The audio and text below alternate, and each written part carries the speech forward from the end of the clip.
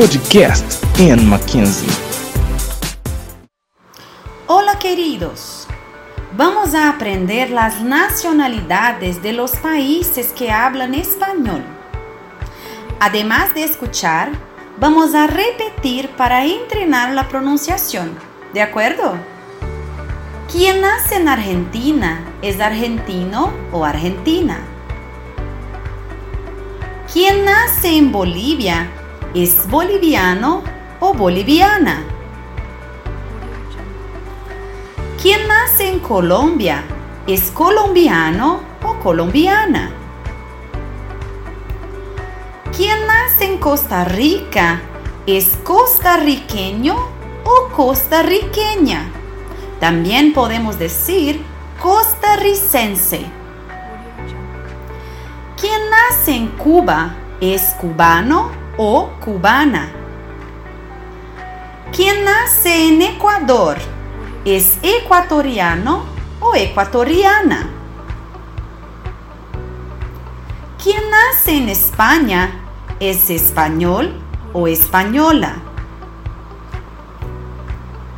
¿Quién nace en El Salvador es salvadoreño o salvadoreña? ¿Quién nace en Guatemala es guatemalteco o guatemalteca? ¿Quién nace en Guinea Ecuatorial es guineano o guineana? ¿Quién nace en Honduras es hondureño o hondureña? ¿Quién nace en México es mexicano o mexicana? ¿Quién nace en Nicaragua es nicaragüense? ¿Quién nace en Panamá es panameño o panameña? ¿Quién nace en Paraguay es paraguayo o paraguaya? ¿Quién nace en Perú es peruano o peruana? ¿Quién nace en Puerto Rico es puertorriqueño o puertorriqueña? ¿Quién nace en República Dominicana es dominicano o dominicana?